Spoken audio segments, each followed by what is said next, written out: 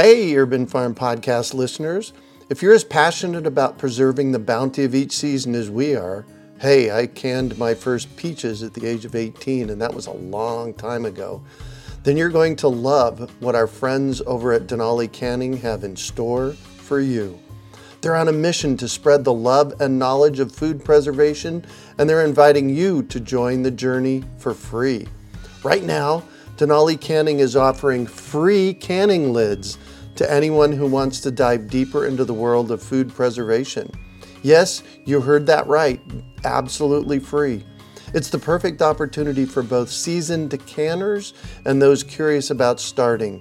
Denali is about quality, reliability, and supporting the canning community, ensuring that you get the best results every time you preserve. So why not give it a try? Visit denalicanning.com/free to claim your free lids and start your preserving adventures today. That's denalicanning.com/free.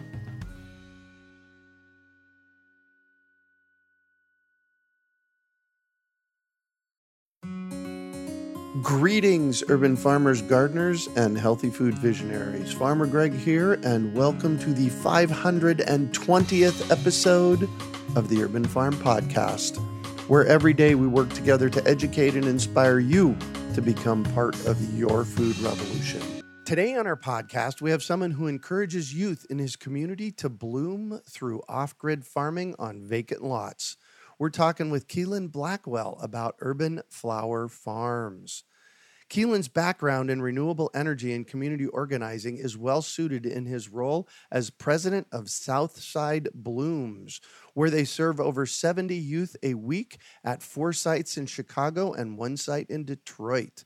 Southside Blooms has the mission using sustainability to alleviate inner city poverty through scalable social enterprise programs that convert vacant city lots into off-grid flower farms. How cool is that? Quielen's organizing credentials include work abroad as a volunteer in the Peace Corps, organizing rural farmers in Thailand, all the way to helping working class residents of suburban Milwaukee attain affordable housing. He later worked in the biofuels industry where he procured feedstock such as used cooking oil and soybean oil for biodiesel production. Quilen holds a bachelor's degree with comprehensive honors from the University of Wisconsin-Madison and a master's degree in environmental policy from the University of Denver. Welcome to the show today, Quilen. Are you ready to rock flowers? Yes, I am, Greg. Let's get to chatting. Awesome. So I shared a bit about you. Can you fill in the blanks for us and share more about the path you took to get where you're at today? Oh, yeah. Yeah, totally. Yeah, so, I'm originally from Madison, Wisconsin. I didn't really grow up with a passion for agriculture or anything. Madison's, typical Midwestern city. And, when I went to UW, I was actually, I was a history major. So really, my first experience with agriculture wasn't until I was in the Peace Corps.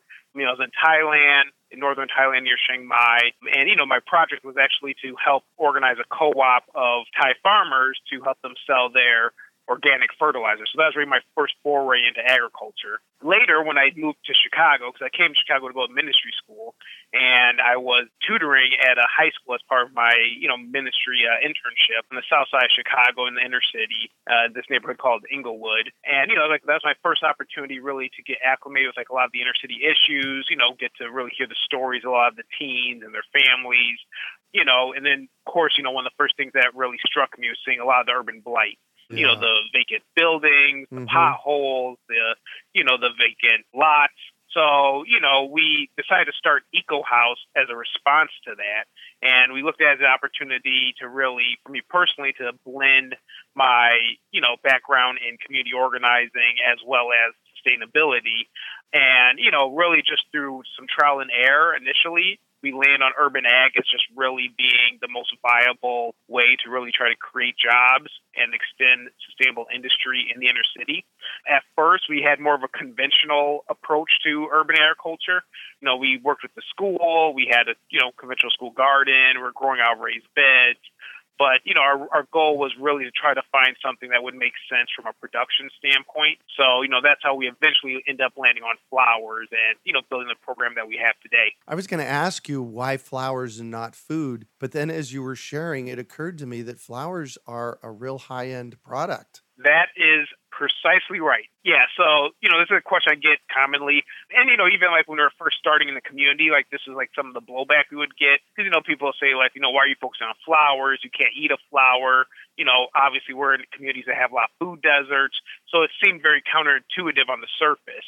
But, when you kind of look at it from an economic lens, a lot of the dynamics within the flower industry are actually very favorable for the inner city and for particularly a place like Chicago. About 80% of the flowers that are, used in the United States are actually imports, with about 2/3 of that coming from Central and South America. When you look at, so it creates like a huge opportunity for domestic production, obviously. And then when you're talking about like a city like Chicago is one of the biggest markets in the United States in terms of consumption of flowers. When you think about, hotels and restaurants and, weddings and events and, all these different things that, are, that require flowers, but we kind of, don't think about it as regularly as we think about food. So, that's the reason why we decided to really focus on flowers, just because it made sense financially. The other thing that a lot of people don't consider with flowers is that you're not necessarily beholden to the same USDA regulations, right? So, if we were to try to do a commercial, so if we were to try to do a commercial food farm, we would have to make sure we have food safety handling guidelines. We need to make sure we have wash sinks and a lot of this additional infrastructure that would obviously drive up the cost of our operation and drive down our bottom line. Whereas since with flowers, you're not eating flowers, you don't have to worry about, someone getting sick as a result of consuming it. So, we can just grow stuff that's straight in the ground. Therefore our infrastructure costs are a lot lower. It costs us about, $5,000 to $6,000 to set up off-grid flower farm on a vacant lot. And then the final point in terms of why we decided to focus on flowers is that when you're in a city like Chicago, a lot of the vacant lots aren't heritable. And what I mean by that is you have a lot of heavy metals like lead and arsenic and other things that are toxins, that you have to worry about if you're, growing food.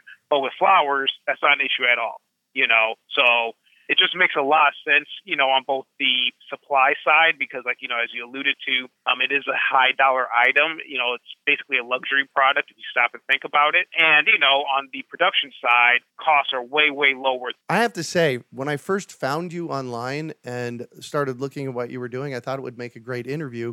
And I really had a pause moment where it was like, flowers? And I have to say, this is brilliant. This is absolutely brilliant for all of the reasons you just outlined. So congratulations, man. Yeah, thanks. Appreciate that. Definitely took a lot of hard work and it was a team effort. Yeah. Well, it always is a team effort. That's how we do our best work. But just putting it in order the way that you did it to make an impact in the communities, that's absolutely brilliant. I just want to thank you for that. Thanks. Appreciate that. So what inspired you to start Southside Blooms? Yeah, so, EcoHouse is a nonprofit, and, the purpose of the nonprofit is really workforce development, right? So we're trying to bring in sustainable industry. We're trying to convert these vacant lots into these flower farms, and we're investing a lot in terms of, providing training for a lot of the at-risk youth and young adults that we're working with. But, because we're in the market, we wanted to set up a flower shop because, you were producing all these flowers. It's cool that the kids are really learning these skills. It's cool that we're remediating blight. But there's also an opportunity for a lot of our youth and young adults to, really be able to learn the floral side of it and, learn flower arranging, how to make centerpieces, how to make bouquets, and everything else that you would see at a florist.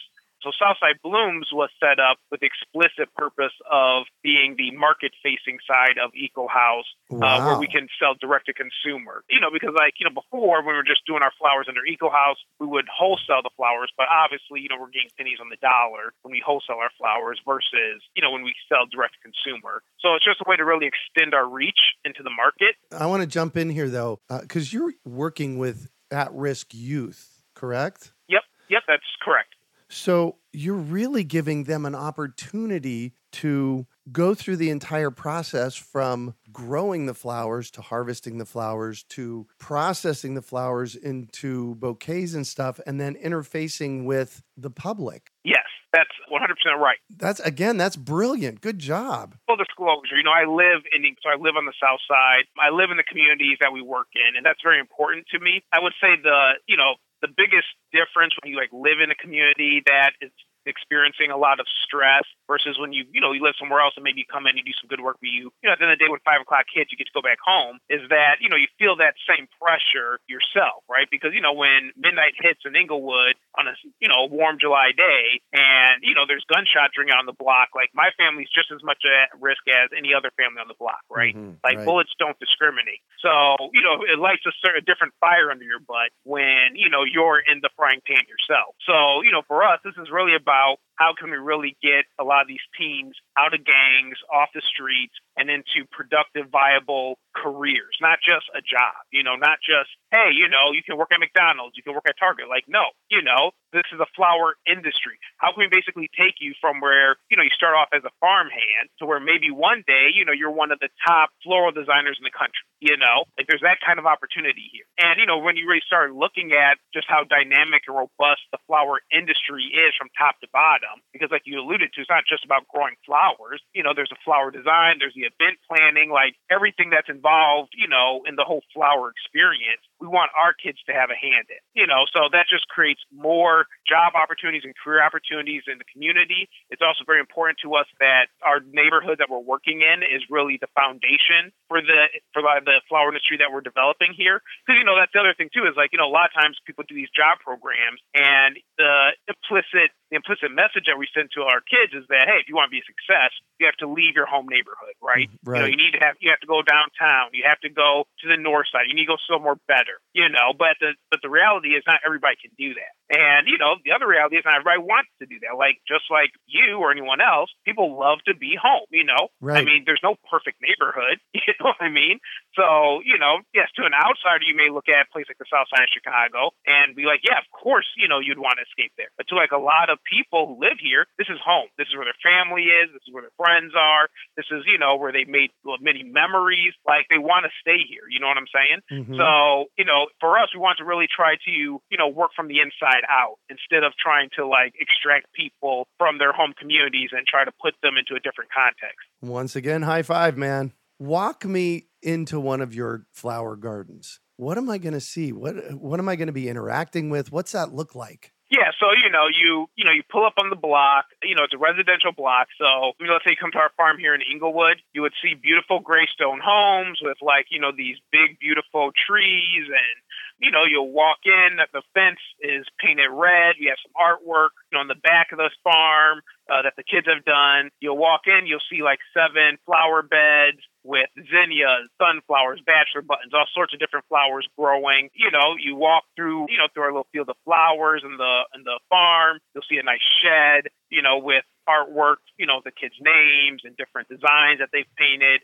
You look on top of the shed, you'll see 3 solar panels. That's where we, produce our on-site power. Nice. You'll look to the right, and you'll see about 10 IBC totes that are collecting rainwater from the neighbors' downspouts. So that's where we get our rainwater collection. You look underneath the flowers, and you'll see our irrigation lines, and our irrigation lines are connected to an electric pump that's tied to those totes. And then what's powering the pump is obviously the power from the solar that's, connected into the shed. So, yeah, it's a fantastic experience, particularly if you were to come in late summer, early fall. Oh, and then, of course, I can't forget our bees. You'll see 5 beehives, if you were to look to your left. So, we do have honey production as well because, when you have flowers, bees go hand in hand. They're great for pollination, which is, good for our flowers. And then, it helps them to, make nice, tasty honey, which we will begin selling next year. That's when we have our first batch of honey ready for market. So, yeah, it's an absolutely beautiful experience. The other thing, too, you got to think about is, flowers also attract pollinators. So, you'll see a lot of butterflies. You'll see hummingbirds. You'll see moths. There's a lot of life on the Eco House flower farm, when it's in full bloom. Right. And, the funny thing is, when a lot of people come on our farms, they don't feel like they're in the city. They don't feel like they're on the south side of Chicago. People often remark, wow, I feel like I'm in the country. I see all these different bugs and insects and grasshoppers. I hear crickets. and a lot of our students who come and who work on the farms, like a lot of them, come from like very difficult backgrounds. We do work with like gang affiliated youth or returning citizens and ex-offenders, and they'll say like there's like a calming effect that they feel when they're working on the farm or they're working with the flowers. So there's also sort of a healing and natural therapeutic process that a lot of our participants experience. We can't take credit for that. That's just sort of Mother Nature doing what she does best. Right. So it is really a heaven on earth kind of experience. I mean, I feel very lucky because, this is my job. So I get to be out there in the summer. I'm not in a cubicle just sort of, staring, at a blank wall or staring at my computer. So I'm enjoying this. Like I'm out there. I'm like, interacting with the kids. I'm out there, helping out planting seeds and harvesting.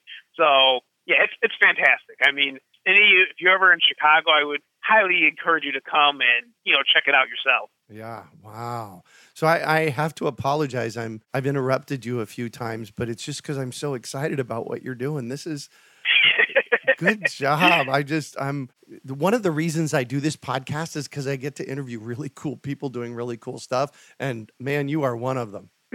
Well, I appreciate that. Yeah, we're definitely trying to do our part out here, Yeah. One of the big reasons I suspect you're doing this is to impact youth and have them have a different pathway than what was maybe prescribed with their life or the area that they live in. Right. Tell me about, I'm sure there's one or two young people that have come along and the experience they had reflected back to you. It's like Quilen saying, oh my gosh, yes, this is the reason I do what I do. Tell me about one of those. So there's one young man, he's 19, his name's Kobe. Back when he was like 16, 17 years old, who was shot, I think like 12 or 13 times. He was in a gang, grew up in a very dysfunctional setting. I mean, he's from Inglewood, on track to basically be a statistic, right? Like he was on track to basically be dead or in jail. But like after that experience, he barely survives and he realizes like, wow, I could have been dead. I need to do something different with my life. He ends up bumping into, one of our community partners, this lady named Sally Hazelgrove, who runs an after-school boxing gym in the community. And, he really started getting connected there, and she like really helped him to, like really create a family environment around him, like help him just sort of bring some stability to his life. And, like he was like doing the boxing gym for a couple years. And, Sally was like, well, hey, you've kind of been here for a while. It's good that you sort of are getting a little more social stability, but, you're not a kid anymore. You're 18, 19 years old. And it's time for you to start thinking about that next step and how we're going to be able to transition you into the real world. So, let me have you talk to my friend Quilen, who runs this thing called Eco House in the neighborhood. So, he came, he did an internship with us this past summer, and he absolutely loved it. I mean, it's, one of the things that kind of what you're saying in terms of, really providing a different track. A lot of people don't really associate, gangbangers and flowers, right? So, right. When we'll have donors come or volunteer groups come and they see someone like Kobe, working on the farm and working with flowers, because it's a very delicate business when you're, you have to clip the flowers a certain way, you have to dip them in water, right? So it helps to like soften the image and it helps to humanize Kobe to outsiders, which really helps people to begin to interact with him, as a 19-year-old versus like looking at him as this hardened criminal. He's got like tattoos and that kind of thing. But, so he does this internship with us. And at first he really wasn't sure like what it's going to be about. He knows nothing about farming, he knows nothing about regenerative ag or sustainability. All he's looking for is just a chance. He's looking for an opportunity, and long and behold, he ends up loving it. Like he ends up loving the diversity of work. He loves being outside, and he says that like it helps him to like he can breathe again, helps him to clear his mind. And, he successfully completed his internship, and we actually hired him on as staff this fall. So now he's like, working as a production assistant on our flower farms. And, now he's like at a point where, he's like working 20 hours a week. He's, making decent money. Our staff makes like $15 an hour. So he's making decent money for him. I mean, it's stable, it's a stable job. And now he's able to start thinking about bigger things. Like I just had a conversation with him a couple weeks ago because, a lot of these kids, like they've never really had to deal with money before. So, started having a conversation with them about, personal finance and, financial planning. And I was like, hey, what are you doing with this money? He's just like, well, I'm just saving it right now. Well, I was like, well, hey, let's talk about like, some of the things you can do. Like, let's talk about how we can build your credit. Maybe you could buy yourself a property here in the next 3 to 5 years in the neighborhood. Because, properties here are relatively affordable compared to like other parts of the city.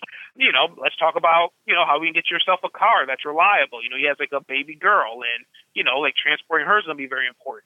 So now like all these other options are opening up to him. And one of the things he said to me after that conversation was like, wow, Quilen, no one's ever talked to me like this. Like no one's ever talked to me, from the perspective that, I have something of value to offer. I have a future to protect. I have, a reason to like wake up in the morning and to like, strategize with the resources that I'm making and, to plan for to have a better future for my daughter. And that's the kind of thing that keeps me going, of course there's a lot of, difficult days and building this thing out hasn't been easy and still isn't easy.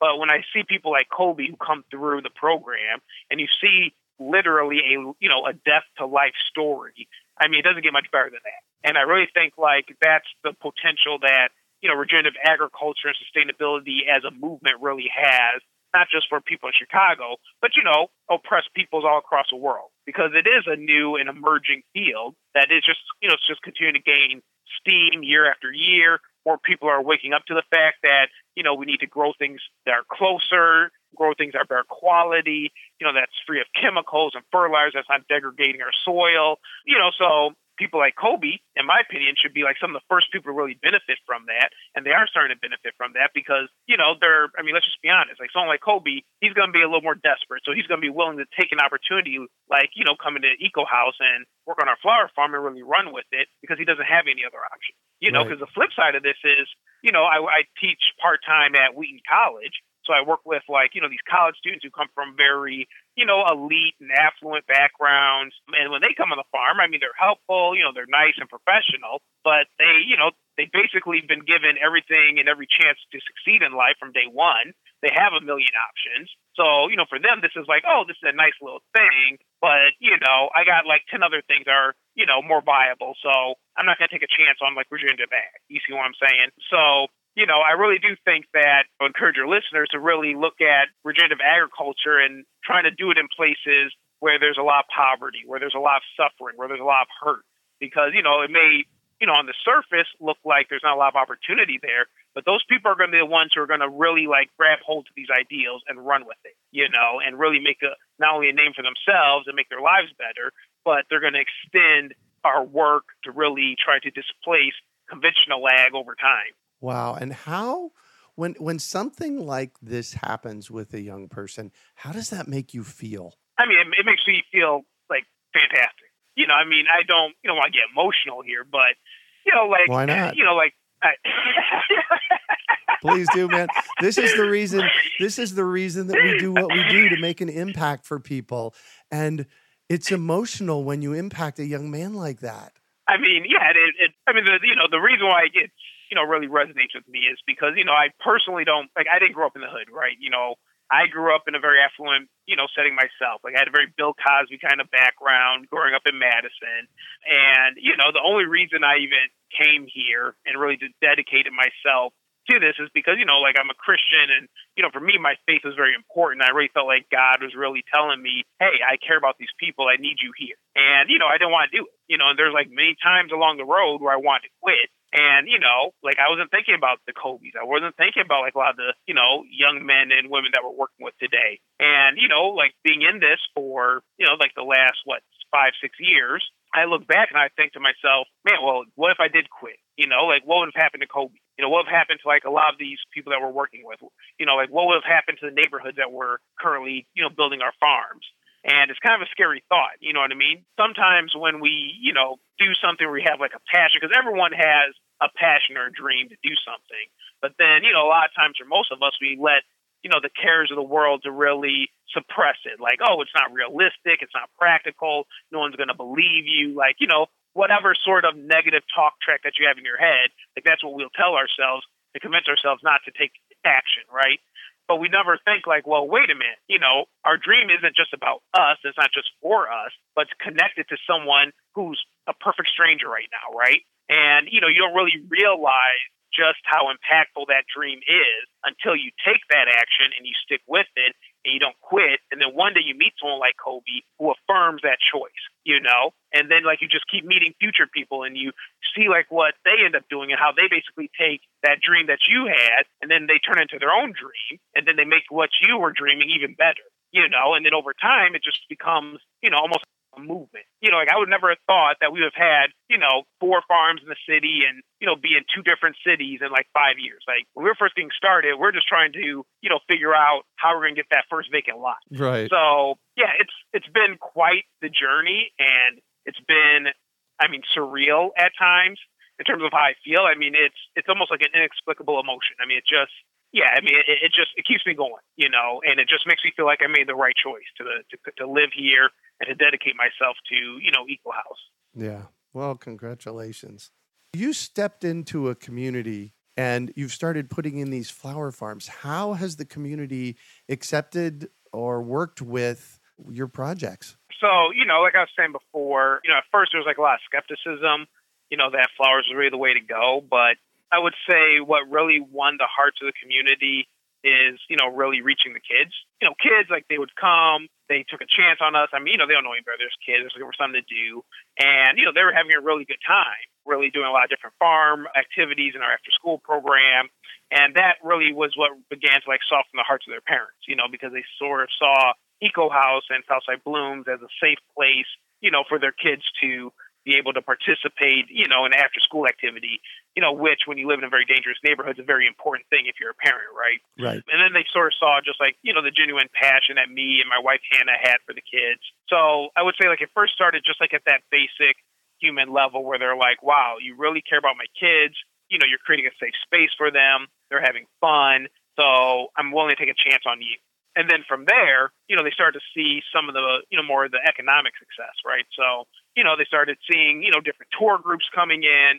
They started seeing us like build out our farms and make it a little bit, bigger and better.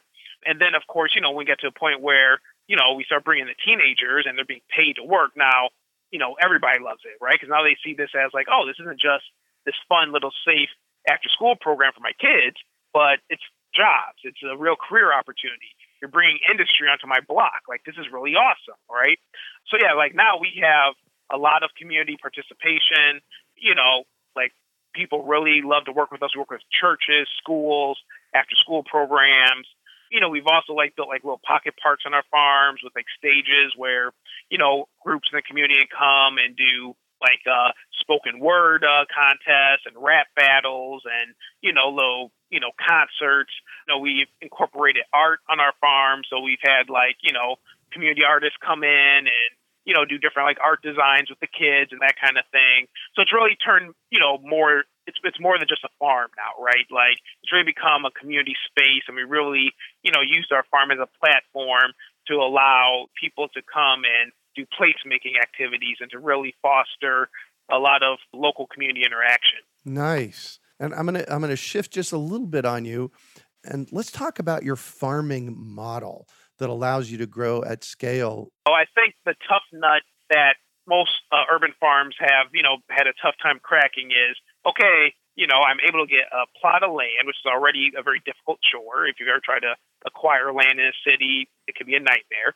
So you get this plot of land, you're able to build a farm, but you can't get beyond that, right? Maybe your most successful farms are lucky if they have like 2 sites, but for the most part, there's really no urban farm that has a model that makes it very easy to get to scale. Because the thing is, like when you're in a place like Detroit or Chicago, there are thousands of acres that are available, but the problem is it's interwoven with the built environment, right? So, it's like you got several buildings and maybe you have like 3 or 4 vacant lots and, just that pattern just kind of repeats itself. So what we did, to really try to innovate around that, this is where like getting off grid is very, very important to us because, we're like, hey, what would it really take for us to be able to grow at scale and to be able to do it quickly and affordably, right? And we're like, okay, in order to do this, we're going to need to eliminate 2 things, our water bill and our electric bill. Because, when we were like looking at other urban farm models, those are the 2 things that we were seeing that was, causing farms to, really slow their growth and not being able to replicate as fast, because like they'll build this nice farm. It's beautiful. They're growing microgreens, whatever else the case may be. but, they're tied to the grid and, they're dependent on the local utility company to supply them power. Or, and they also need to get their water from the city, and you need to install, water on site, and all this is like additional expenses, right? And then when you're running that water, because, when you're running a commercial farm, like those are your two biggest ongoing operating costs outside labor is generally your power and your water. Yes. So, now you just created this very top-heavy, farming model. But with our model, we were able to like take that away and flip it on its head. Because we're like, well, instead of looking at the city of Chicago providing us our water and, the local utility here in Chicago is ComEd. So, instead of looking at ComEd to supply us with our power, what if we just partnered with Mother Nature? Because, Mother Nice. Nature is already supplying us, Mother Nature is already supplying us with water. And, instead of looking at these buildings and the built environment as an obstacle, like what if they're actually an asset? And we could basically use that surface area on the roof to get us the water that we need instead of like having to run a tap, right? And we're able to, use our shed and put some solar panels on there and collect the freely available, sun power that's being produced every day from Mother Nature. It doesn't cost us anything, right? So, once we figured that part out, yeah, now we can grow and it's no problem. Like, we can build a new farm in less than a week. You know what I'm saying? So for us, it's just more being tied to like the resources that we have on hand and like being able to like build enough customer demand to justify our growth. But our model isn't top heavy like most urban farm models. So we now have a model that can conceivably be at scale and take advantage of the thousands of acres available in the urban environment and do it profitably. Wow. Cool. How cool is that? So where do you see Southside Blooms going in the next, say, 5 years? Kind of in this phase where we're really looking at expansion. So the last few years was really just trying to get the kinks out of the model, really trying to like prove the concept. And now we're sort of, turning that corner where it's really time to let the world know that we're here. I mean, that's why we want to do this podcast, because we really want to let people know like, hey, Southside Blooms is here. We're ready to take your business, and help support a really good thing. Next year, we're going to formally launch our flower shop. Our website is up, www.southsideblooms.com. You can basically get your pre-orders in today if you're looking for flowers for Mother's Day. We're looking to build out 3 new farms in 3 different neighborhoods next year in Chicago. We're looking to expand our footprint in Detroit next year.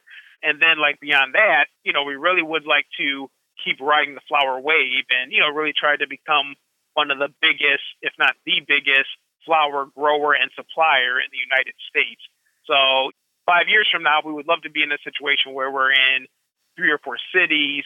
We have hundreds of farms across those cities, and we at least have like 5 to 10% market share of the flower business, in the United States. Wow, that's a big goal. I love that.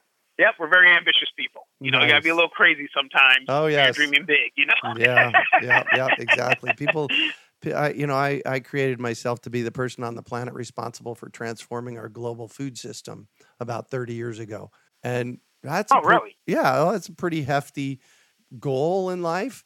Who knows how far I'll get, but it's what gets me up every morning. And it's like, why not? If we can dream small or dream big, why not dream big? Right. Yeah, and I kind of feel that same way too, because it's like, okay, you may, like they say, you shoot for the stars and you land on the moon, but hey, at least you're off planet Earth. Right, I mean? Exactly. And that's like our mentality, because like I think like part of I know it seems like a very big goal, even like the goal you're talking about, and I think we have like very similar goals, to be quite frank, because we do want to get into food at some point, but I think we look at our work as being a multi-generational job, right? Yes. So I look at like my role as to really sort of get that do the heavy lifting, get the ball rolling, sort of show people a viable way of like approaching it, and then maybe the next generation comes and they're like, okay, let's build upon that, take that momentum, and then they're the ones who maybe actually reach the mountaintop. So and that's why I feel like when you look at historical social change movements, like it's usually been several generations, right? Like it's very rare where, when you're trying to change the world, that's all done within one lifetime. So not to get too morbid here, but, we do definitely look at the next generation, the generation after that. Hopefully they'll sort of carry out what we're starting today. Yeah. Amen to that. That's, that's truly planting seeds for the future. And I love the quote Right. The gentleman that started the Land Institute, I think that's where, Wes Jackson, he says, if you're not planning out 50 years, you're not thinking big enough. Right, exactly. Right. So, yeah, that's 100% true. It's funny because, when I was in college at UW, I had a professor who really changed my paradigm in terms of the way I looked at my life. Because, before I was kind of like your typical college student, just kind of like living year to year and thinking like, oh, get my degree, get a job, get married, et cetera, et cetera. But my professor, he asked me, like, hey, Quilen, like when, you're on your deathbed, like, what do you want to have accomplished? Like, what do you want your life to mean? And I never really thought about, my life, like from like living it from like the end forward. I was kind of just was like living it, from the front to the end. Right. And I was like, I just kind of like grasped for some straws. I'm like 20 years old or whatever. And I'm like, I don't know. I mean, it'd be kind of cool if I'm able to like retire early or, be able to like, have my kids go to like, nice colleges or whatever. And then he said like something I'll never forget. He was like, Quilen, whatever you decide to dedicate yourself, whatever goal you set for yourself, if you can accomplish it within your lifetime, that goal is too small. And that like totally changed the way I viewed my entire life. Right. Yeah. And that's like why I'm approaching Southside Blooms the way I do, because it's like, you know what? I want to try to like have my life be dedicated to a goal that's so big, it's going to take multiple lifetimes to achieve it. And I just want to play my part. Like that's what gives me meaning. You know what I mean? Yeah. Yeah. Wow. How cool is that? Once again, I'm loving what you're doing there. Thank you so much for that. So totally. I'm going to shift on you, and I'd like for you to talk about a time you failed, how you overcame that failure, and what you might have learned from it. Yeah, so I failed several times. I love talking about failure because, like a lot of times, when you're in a situation, where people see some success, a lot of times we want to curate the story and like, whitewash, all the bad things that happen. But that's not true, right? So, for me, firstly, I've had 8 or 9 businesses fail before I started EcoHouse. And I was struggling. Because like I always wanted to be an entrepreneur. I just didn't really know like what was like that right formula. And like there's like one business in particular that like I had these high hopes for. I was like in the medical supplies industry that I was trying to do because, I had a friend, it seemed like he had some, opportunities in medical supplies industry. I didn't really know anything about it, but we could maybe make some money. So I was like, okay, let's try to do this. And, at first we had some, initial success. So I'm thinking like, okay, like, this is going to be it. I'm going to be able to quit my day job. I'm going to be able to focus on this. And, like the entire thing ends up belly flopping. And, like for me, it created a little bit of identity crisis because, kind of like really caused me to, look at my life and, look at myself and be like, hey, do I really have what it takes to be an entrepreneur? Like I've been trying to do this. Like at that point, that's probably like my 8th business that failed. And I'm like, okay, maybe this just ain't for me. Maybe, someone like Bill Gates and Steve Jobs and these other successful entrepreneurs, maybe they know the secret sauce and I just don't know it. And I was particularly disappointed with that business failure because I really tried. Like I was like reading like a lot of those self-help books and, trying to like, read like biographies of, Warren Buffett and trying to like learn and think like, how other successful entrepreneurs think and, reading books like Good to Great, like, all those business, the traditional business books out there, I was reading them and it still didn't work. Right. So, like I was basically ready to just like give up altogether. And, really like the only thing that kind of like forced me to pick myself up was, well, number one, I didn't know what I would do, like what else I would do. So I was like, okay, well, this thing blew up, but I don't really have anywhere else to go. So let me just kind of, sit here for a while and lick my wounds. And that actually ended up being like the best thing for me because it really gave me time to, reflect and do a lot of introspection. And that probably lasted like a good 6 months. And it was like really through that time, I was able to really clarify, my personal values, what I really wanted to dedicate my life to.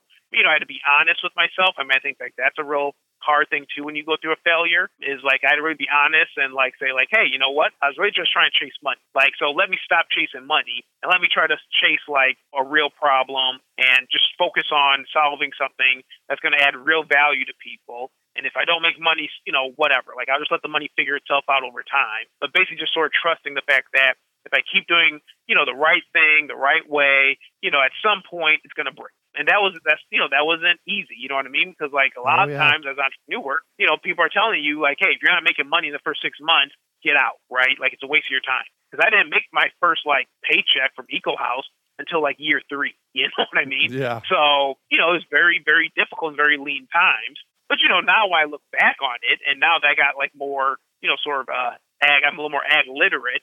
I kind of look at failure a lot differently. I kind of look at it as like cover cropping. You know what I mean? Exactly. Because like, when you plant like a cover crop, from a natural perspective, you could just kind of look at it and be like, oh, you just plant this crop and then it died. And that's that. Like it failed, right? But no, like the point of a cover crop is that it's intentionally going to die. So then it can make the soil more fertile for your cash crop, right? Yep. And in retrospect, like I looked at those 8 or 9 business failures as basically 8 or 9, cover crops that, they all failed and they all died. But then it made, the soil within myself a lot more fertile so that the cash crop of Southside Blooms could grow from there. You know what I mean? Yes, absolutely. And, that made me like look at it totally differently because, in the moment, I'm like looking at each individual failure and I'm like, taking it as, oh, wow, I can't do this. Like I'm doing something wrong. But, now I look back on it, I'm like, you know what? Thank God for those failures because I won't be doing what I'm doing today if it wasn't through all those struggles I had to go through. Exactly. Exactly. Good job, man. What do you consider your biggest success? Well, I think my biggest success is, basically what I just described with like Kobe. I mean, whenever I see, a Kobe of the world, like one of our students really turn their life around in a very tangible and concrete way and do like that, 180, that's what's, to me, like that's what it's about. Like at the end of the day, you can win awards, you can get grants, you can make sales, and that's all good because that's all the fuel that's, driving the fire and driving the engine, so to speak. But, it's really about changing lives, for me. And, I think like whenever I see that and I see like, sort of those eyes, light up, especially in a kid who previously thought their life was worthless and now they have meaning and they have value. And not only do they have value, but now they're all about regenerative agriculture and sustainability because they're not looking at it as like necessarily quote unquote good policy. They're looking at this as like, hey, this is what saved my life. So they're going to like fight a lot differently than someone who's just doing this, because it's their own scientific or interest or it's just a hobby. So yes, like definitely with each kid who comes through and whose life has changed, that's how I define success. Wow. And that probably clicks into what drives you as well. Yeah, totally. Yep. Same thing. They're one and the same, like that's, what's keeping me going.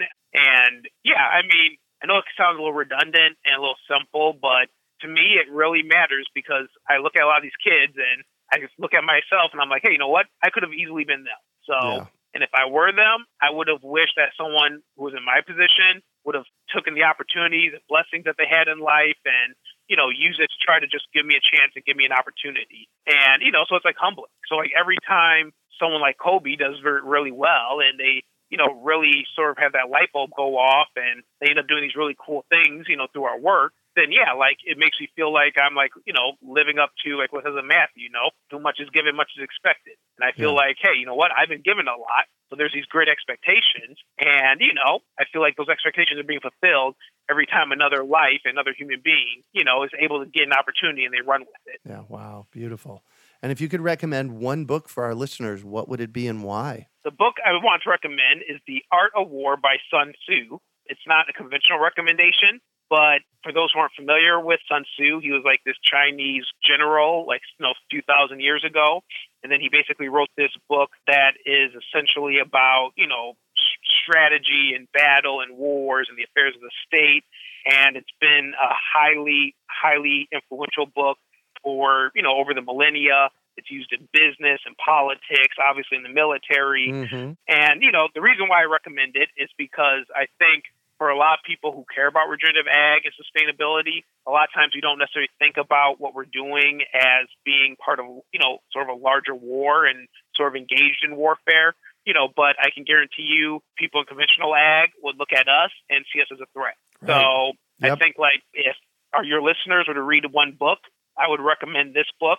And I think like, if more of us in the regenerative ag movement would, start thinking more militaristically, and I don't mean that in terms of like engaging in violence. I mean like that strategic thinking, that it would really help to, lift the industry and lift the movement as a field together and, help accelerate a lot of the work that we're doing. Yeah. Wow. Awesome. And what one final piece of advice do you have for our listeners? I'm going to keep it very simple. Don't quit. There's a lot of things you can do. I mean, dream big and, like keep learning and that kind of thing. But, at the end of the day, I think the thing I've seen, what separates the wheat from the chaff, so to speak, is people who quit and people who don't quit. So if I was your listeners and you're really encouraged by regenerative agriculture, very passionate about it, just don't give up. I don't care how insurmountable the circumstances may appear. I don't care like how many Popeye chicken sandwiches are selling. Don't care. Like, do not quit. Stay in the battle. Stay on the front lines, and things will get better because we're doing the right thing. People are starting to take notice of it. You know, regenerative ag is solving way more problems than just creating healthier food systems, which of course is very important. But even like in, you know, sharing my story, like that's part of what I want your listeners to see too, is that regenerative ag is solving a lot of social problems. It's helping to close historical gaps within racism and gender inequality and, you know, all these other things that people don't necessarily connect to regenerative agriculture. But at the end of the day, you know, someone like Kobe is able to have the opportunities that he's having and create the life that he's creating for himself because of regenerative agriculture. So don't forget about that and don't quit. Awesome. Thank you so much for joining us on the show today, Quilen. Oh, yeah. Thank you so much for having me, Greg. And how can our listeners find you and find out more information about you? Yeah, so you can go to www.southsideblooms.com. That's our florist website. You can also send us an email, info@southsideblooms.com, or you could give us a call. Our phone number is 773-358-4227. Nice. And as you said earlier, if you want to get your flower order in for Mother's Day next year, you can do that on their website. Yep, that's 100% correct. Excellent. Southsideblooms.com. You can also find show notes from today's podcast at urbanfarm.org/SouthsideBlooms. We hope you enjoyed today's episode of the Urban Farm Podcast. Remember to listen for tips, advice, and resources to help you on your journey with urban farming. You can find us on the web at urbanfarm.org or send us an email to podcast@urbanfarm.org. In the words of Vincent van Gogh, great things are done by a series of small things brought together. Be encouraged that with each lesson learned and skill developed, you are one step closer in the direction of your dreams. Hey, Urban Farm Podcast listeners. If you're as passionate about preserving the bounty of each season as we are, hey, I canned my first peaches at the age of 18, and that was a long time ago, then you're going to love what our friends over at Denali Canning have in store for you. They're on a mission to spread the love and knowledge of food preservation, and they're inviting you to join the journey for free. Right now, Denali Canning is offering free canning lids to anyone who wants to dive deeper into the world of food preservation. Yes, you heard that right, absolutely free.